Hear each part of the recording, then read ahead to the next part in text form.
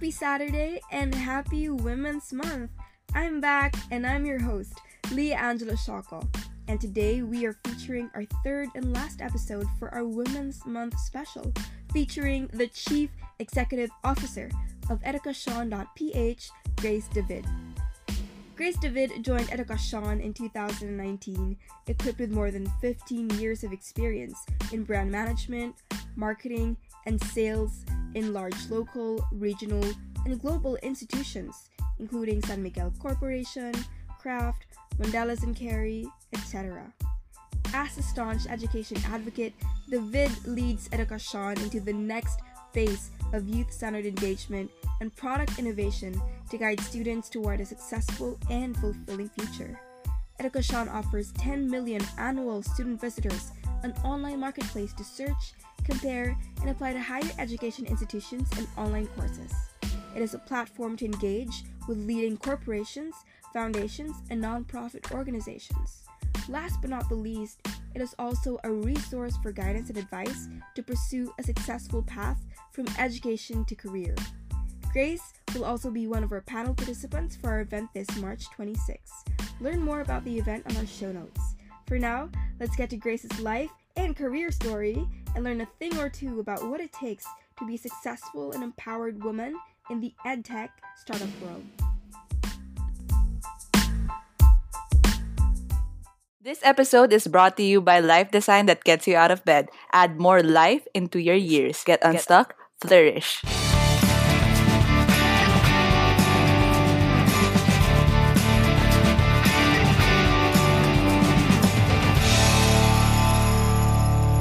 This is the Independent Collective. Stories that inform, empower, and inspire. I'm your host, Leah Shako, and today we are featuring our third and last episode for our Women's Month special, featuring the Chief Executive Officer of Education.ph, Grace David. Hi, Grace. How are you today? Thanks for coming. Thanks for actually having Education and me in mind for your program. Nice to actually be talking to you again, Leah. Yes, I'm so honored to have this conversation. I'm so excited about this topic that we're actually diving right into. Because in line of Women's Month, we will be focusing on women leaders in male-dominated fields. And I believe that you are in one, especially since you're in edtech and in the startup scene. So I guess if you're ready, I'd love to start with an icebreaker, but kind of a deep one. Is that okay? Yes, go ahead. Great. So my question is, if you knew that you would not fail at something, what would you do and why? It is a difficult question, and we're just on our first question. Difficult because, obviously, with all the plans that we've made, it's always with a lot of risk that you have to factor in. But I also love the question because if I knew I'm not gonna fail or have that fear of failing, first I actually want to make sure that I pursue in setting up a school. So have a school wherein online and offline is happening and is part of the total program. And that school is actually something that's with an affordable tuition so that more and more Filipinos could actually be jumping into not just going to the school, but having access to quality education. That's so great. And I love that answer because actually, it seems like a big undertaking, especially now when COVID is on the rise. I mean, hopefully it goes down. But education is super important now, and a lot are on leave. I know a lot of people, for example, who went on LOA. So that would be very interesting. And may I know if that school would be affiliated with Education, or is it something personal that you want to do? I mean, everything I want to do in the education space, I want to affiliate it with Education because definitely the kind of change that we want to see happening in the landscape is the same vision that Education is pursuing. So I see that goal to be very much aligned also to what Education is doing. So yeah, it would be a great powerhouse if we get to do all those aspirations on the education field, getting seen also in the portfolio of Education. Great. Thanks for that. And I love how you answered that really well because the question is actually a great transition to our actual topic. This question was actually asked by Elizabeth Holmes, and I know you're familiar with her, former founder and CEO of what was once a $1 billion startup, Theranos. And if you're familiar with the Hulu series, airing actually right now as we speak. We've watched her grow from being like this very gentle little kid to being this kind of like boss lady and then ultimately very masculine one. She started dressing up like Steve Jobs with a black turtleneck and, deepened her voice. And it's not just her, Margaret Thatcher, the well-known Iron Lady, did that. Even our women in politics today. I mean, Sara Duterte is hailed for being this cool leader because she's very masculine. She has all these tattoos. She has this pixie kind of like boyish haircut. So I want to know, have you ever experienced feeling this way, having to dress up, act like, or even think like a typical macho leader? When I was doing my reflection of what has been my journey as a leader, more so as a female leader, I've seen actually the earlier parts of that journey to be finding out what should be my style. And I thought all the while I was not compromising my female DNA when I was starting to move up the ladder. Because the earlier years when I took senior positions in the company, I saw myself wanting to actually portray some attributes of a male. And it was an unconscious mirroring of what happened because the reality is there's still a lot more male leaders that I've been seeing in the boardroom. And even without actually people raising that you could be actually keeping your unique sense on how you want to display yourself as a leader, what I've noticed is that unconsciously, I was mirroring some male behaviors of like, first, having that round voice. Maybe you will be heard more if your voice is round. But I don't know if you've noticed, my voice is naturally not that round, right? And next to that, I also consciously started like embracing a wardrobe that is more looking like a coat and tie. I didn't wear a tie, but definitely my kind of fashion slowly evolved to like it has to be really with a coat, a little bit stiff, solid colors. And because that looked like to be more believable, looking like a leader. And that's how power and presence is actually getting defined. That was actually the earlier start of my leadership career. But what I've actually also realized as I continue with my work and continued of like, how do I really present myself? I've noticed that I was actually compromising me. Like, who is actually that natural grace? Because I just don't want to be seen as someone who is capable in leading teams and businesses. I want also to make sure that I do not compromise the authentic me. And what I've discovered is I actually enjoy wearing dresses.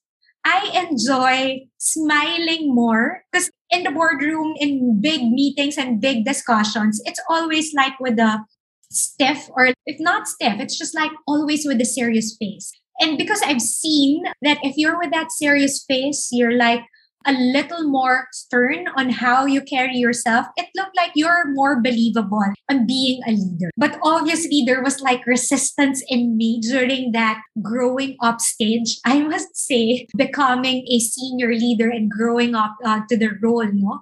It didn't feel like it was a natural me. So it was like later this years that I've discovered that there's actually nothing wrong if you would be choosing, yes, be a female leader, take that role, take that opportunity, but it doesn't also mean that you are of a lesser female leader if you show your female DNA. And for me, my female DNA is that I enjoy actually in terms of fashion, it doesn't always have to be solid colors of like big chunky coat or of course right now the coat has been more softer look. Like first being comfortable that my fashion should actually complement me and how I present myself and the skills and the results I deliver is actually good enough and strong enough to say that I am a leader.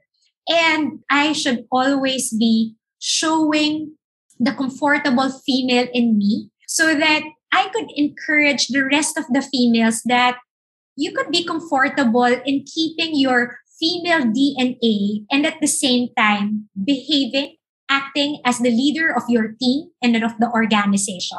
And in fact, as we do that, we're encouraging more females not to compromise their femininity as they actually embrace their leadership position.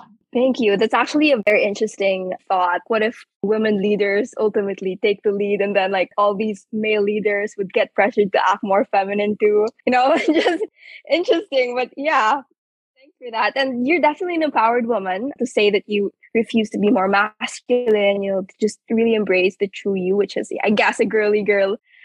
And I want to know how you handled the pressure before. I mean, you mentioned how you resisted from that, but what did you turn to, I guess? Did you have a specific role model? What were your inspirations and just showing the real you in a way?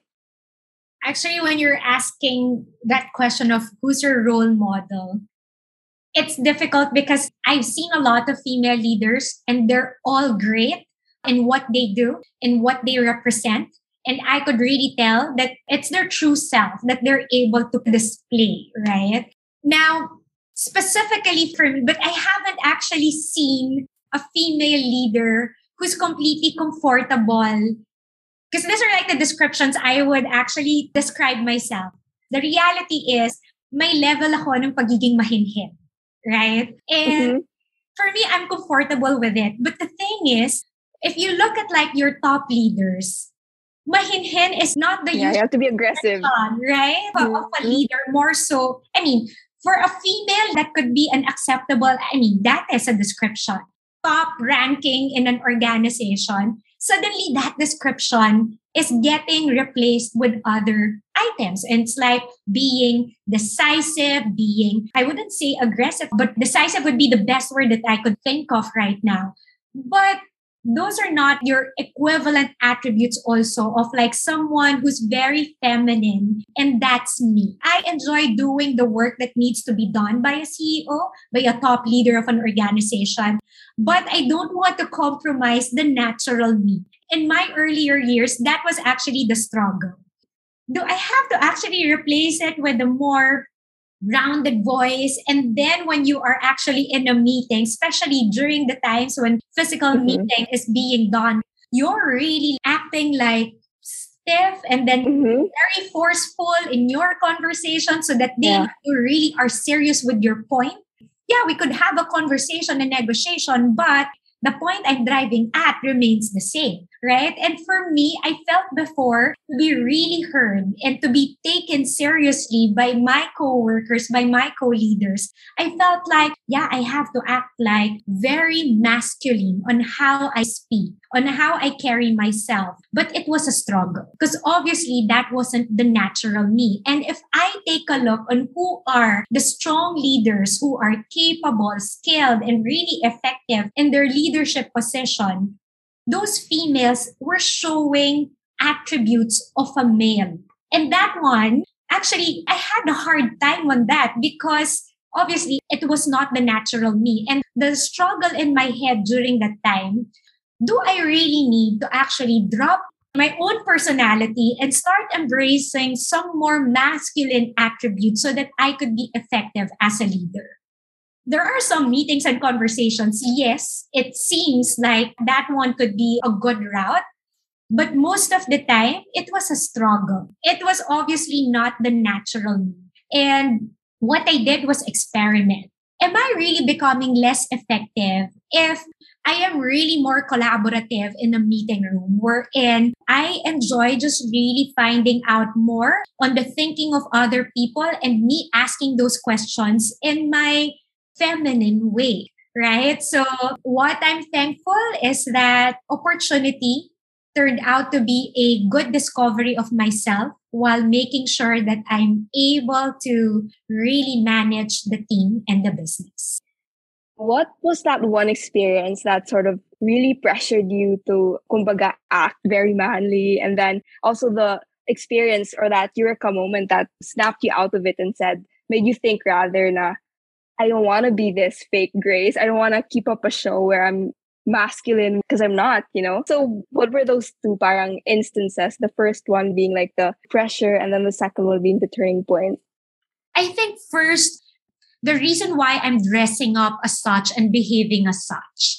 Because always the driver during that time was more of how could I be seen effective? But apart from being effective, how could I make sure that my co-leaders are taking me seriously and not just like, okay, one of the members to fill up actually the leadership team, no? I was actually with the thinking that for them to seriously take me, I have to carry those masculine attributes because majority of them were males and they were more used to those kinds of behavior and visual cues, diba, of who is a leader. So for me, the big struggle and I would say the big change is the reason when I show up in those leadership meetings and leadership decision making discussions, I want to show up as a genuine me. I think that was the big change. Instead of making the control or the first thought in your mind is how could be an effective leader, and then the answer to that question is more associated to attributes of a male, I started with who's the real me that like undeniably when people see these attributes, they could easily say that it's Grace. So I changed the line of questioning I have. So the first question is instead of how could I be an effective leader and to be taken seriously, the first question I started asking is, who is Grace, by the way? Because at the end of those meetings, I don't want to be known as like, Grace, she's the senior manager. Oh, she's the CEO. I actually want to be remembered. Oh, that's Grace. And for me, it's not about who had the roundest voice in that meeting.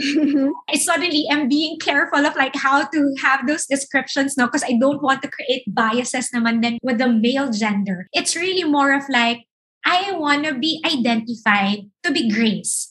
And me as a, not just as a leader or as a CEO, me being Grace means I'm the one who actually not just am decisive of what needs to be done, but I also want to be the person who is known to listen and to really collaborate. And I could actually be someone who's listening and collaborating, not necessarily with a rounded voice and then showing up in that meeting in a red bright, well, not bright, but like red strong lipstick together with a power coat and dress and super high heels. I mean, those kinds of cues, usually it's actually the kind of fashion, right? And attributes of a power woman in a office workplace setting. But I don't want to be limited that a strong female leader, a good, effective female leader is actually only with those attributes. We could come up and show up in those kinds of conversation, being ourselves.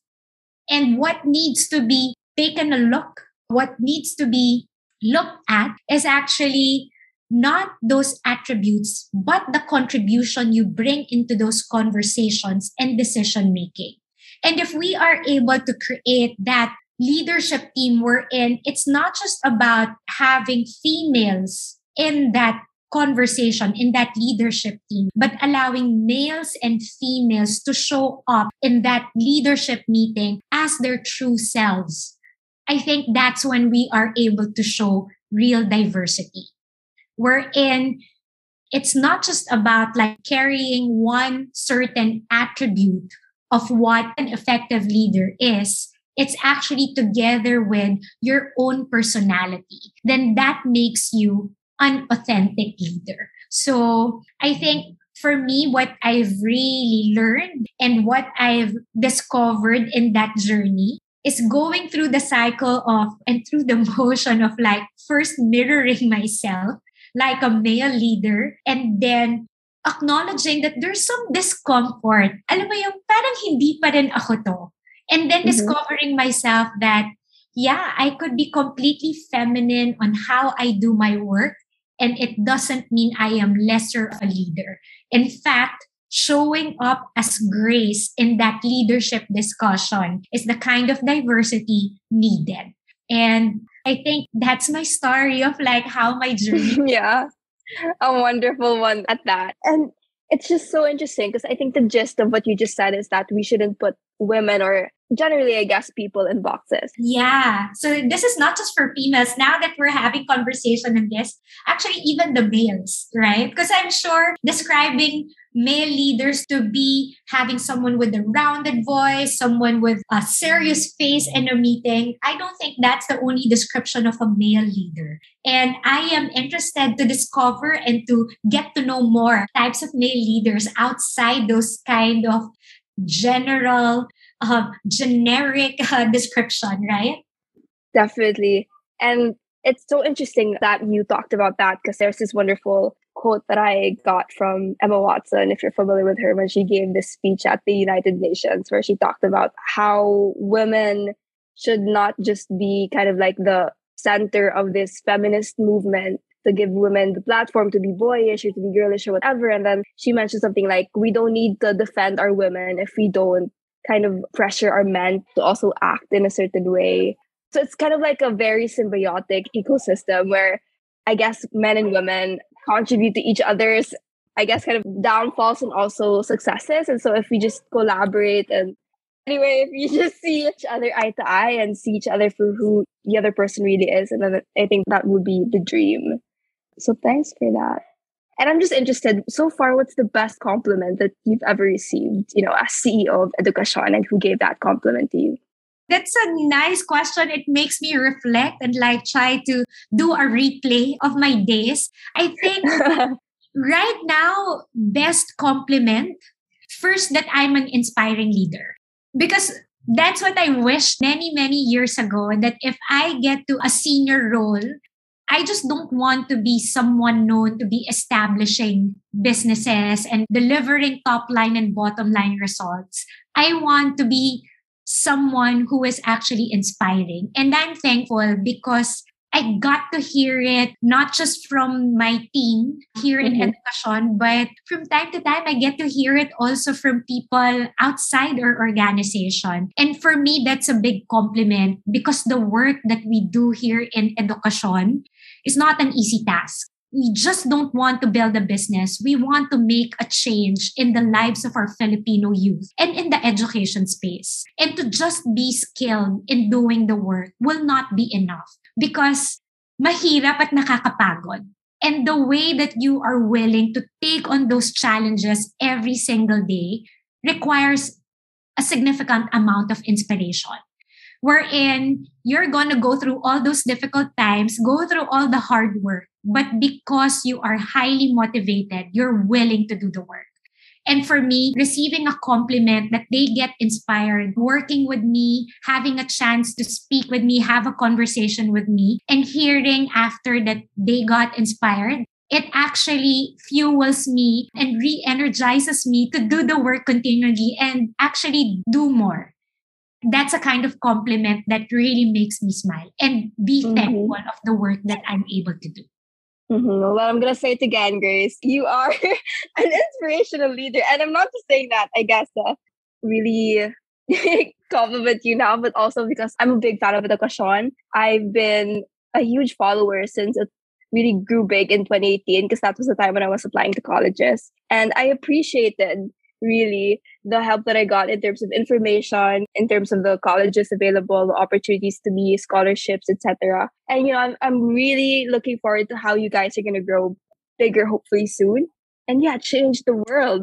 And in line with what you said about being an inspiring leader, I want to know how you guys in education.ph support your female partners, your female employees, your female customers. How do you come about approaches to support them and empower them, if ever? Yeah. First, there's consciousness that there should be diversity. And it's not just about being open for more females. It's like making the opportunities open across all genders, across all segments, or whatever advocacy or whatever representation they want to be known. So we want to make sure that all the opportunities within Education are being opened across all those segments and genders. Now, we just don't practice it internally. We also make sure that this is reflected in all our efforts and in all our external engagement. And I'm proud to say that One of actually the initiatives that we are very much present on is actually the project that we're having with investing in women. And not just limited to that, a lot of our other projects are all about empowerment, right? Empowerment on your choices, empowerment on yourself.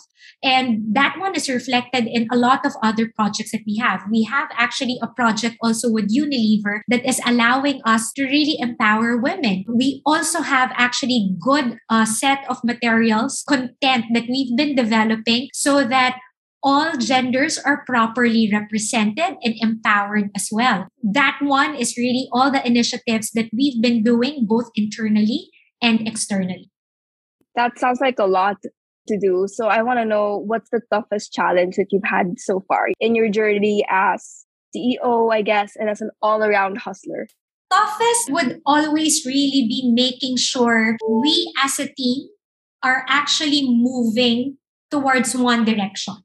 Education has been growing as an organization. So it means in terms of people count, we've been increasing the size of the team. Apart from the people count, the business and our portfolio has also been growing in terms of products and campaigns that we've been launching. And all those things happening at a fast pace. And the first big challenge is, how do I make sure that every single member of the team has a good understanding of what really is that direction, what really is the objective, the big objective of Total Education, and what really is the deliverable of every project, every key initiative that our team is implementing.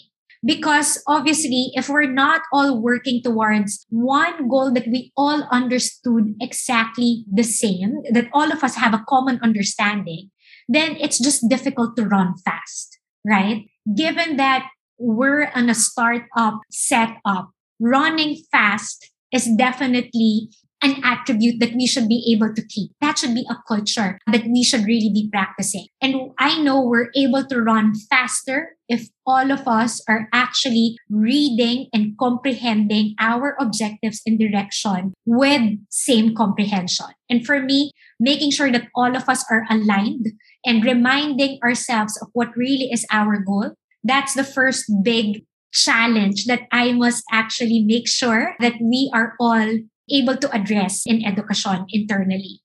And one big challenge for me externally, I'd like us to be seen as part of that ecosystem, that big education sector, that ecosystem together with the other stakeholders, not just the schools, but including government, private companies, parents, and students, that education is seen to be a key contributor of change. And for us to be seen that we are with them in wanting change to happen, and not just like a business entity, but definitely an organization who's gonna force goodness out of every individual and in the education space. Well said. And I'm so excited about what you guys have in store for this year and I guess the following years. And this conversation, I have last two questions. And the second to the last one is, what advice do you have for girls or women, I guess, who are younger than you, who want to be a woman in STEM, a woman in a leadership position, and someone who's an inspiring leader in and out of your role or your title? This is exactly what I said to the team this morning when we were gathering for our town hall. I reminded them that don't just dream, dimensionalize your dream. It's not, our dream are not static numbers or just one stage in our life's season. It is actually a dream of many dimensions. It's not even just like a 2D or a 3D kind of dream. It's a whole dream that actually brings life. So as to the young females who's listening right now, dream big, yes, but also dimensionalize your dream. Because like for instance, our dream is not just a number wherein we could be number one, right? But actually getting to that top position or that top level that you are aspiring for is not just a position, it's not just a number. It actually brings so much joy and happiness as well. So as you dream big, dimensionalize it wherein it's not just the location, it's not just the position, not even just the job title. Allow that dream to be dimensionalized with how much joy and happiness it could give you. And in my journey, what I've discovered, you get to that position not just because it's a rank or a level, you get to that position because you are experiencing real joy and you're at your very best, not just because you have all the skills, you have actually everything that you've acquired, but you will see that because you are also giving so much. So dimensionalize that dream, not just on what you're going to get, who you will become, dimensionalize that dream on how you could be at your very best. And that very best would always involve something that you will be giving. And that's a true, complete dimension of your dream. Mm-hmm. Very, very well said. Thanks for that, Grace. And wow, I do not know how to transition to the last question, but I'm just going to go ahead and say it. What would you tell future Grace down the line, let's say end of 2022 or beyond? What's a message to your future self? Your questions are actually getting more and more difficult. But this last question, my future self, Grace, you've been doing a good work. Celebrate. There's nothing less that you have done. You've actually been doing good, great things even. So celebrate.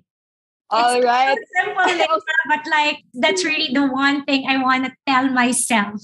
Yeah, have a well-deserved celebratory party, or I guess a trip or whatever, or yeah, give back in a way. But thank you so much, Grace. I have learned so much from you and had so much fun. Before we end, I just want to ask, do you have anything to promote? Can you leave your socials or Education's socials? Where can we find you? Yes, definitely to all our listeners who wants to actually find out how you could contribute in building our society and empowering our Filipino youth through education.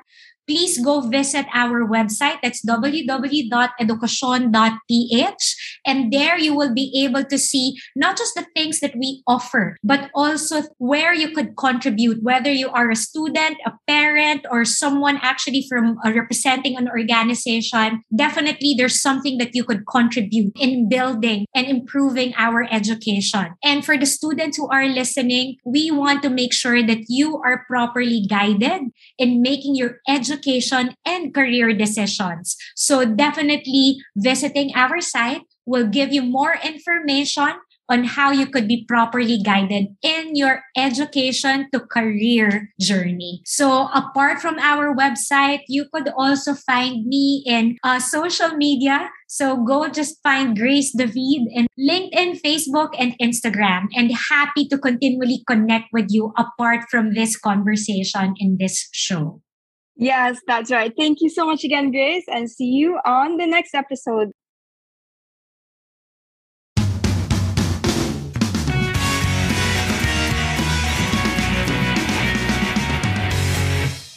Heya!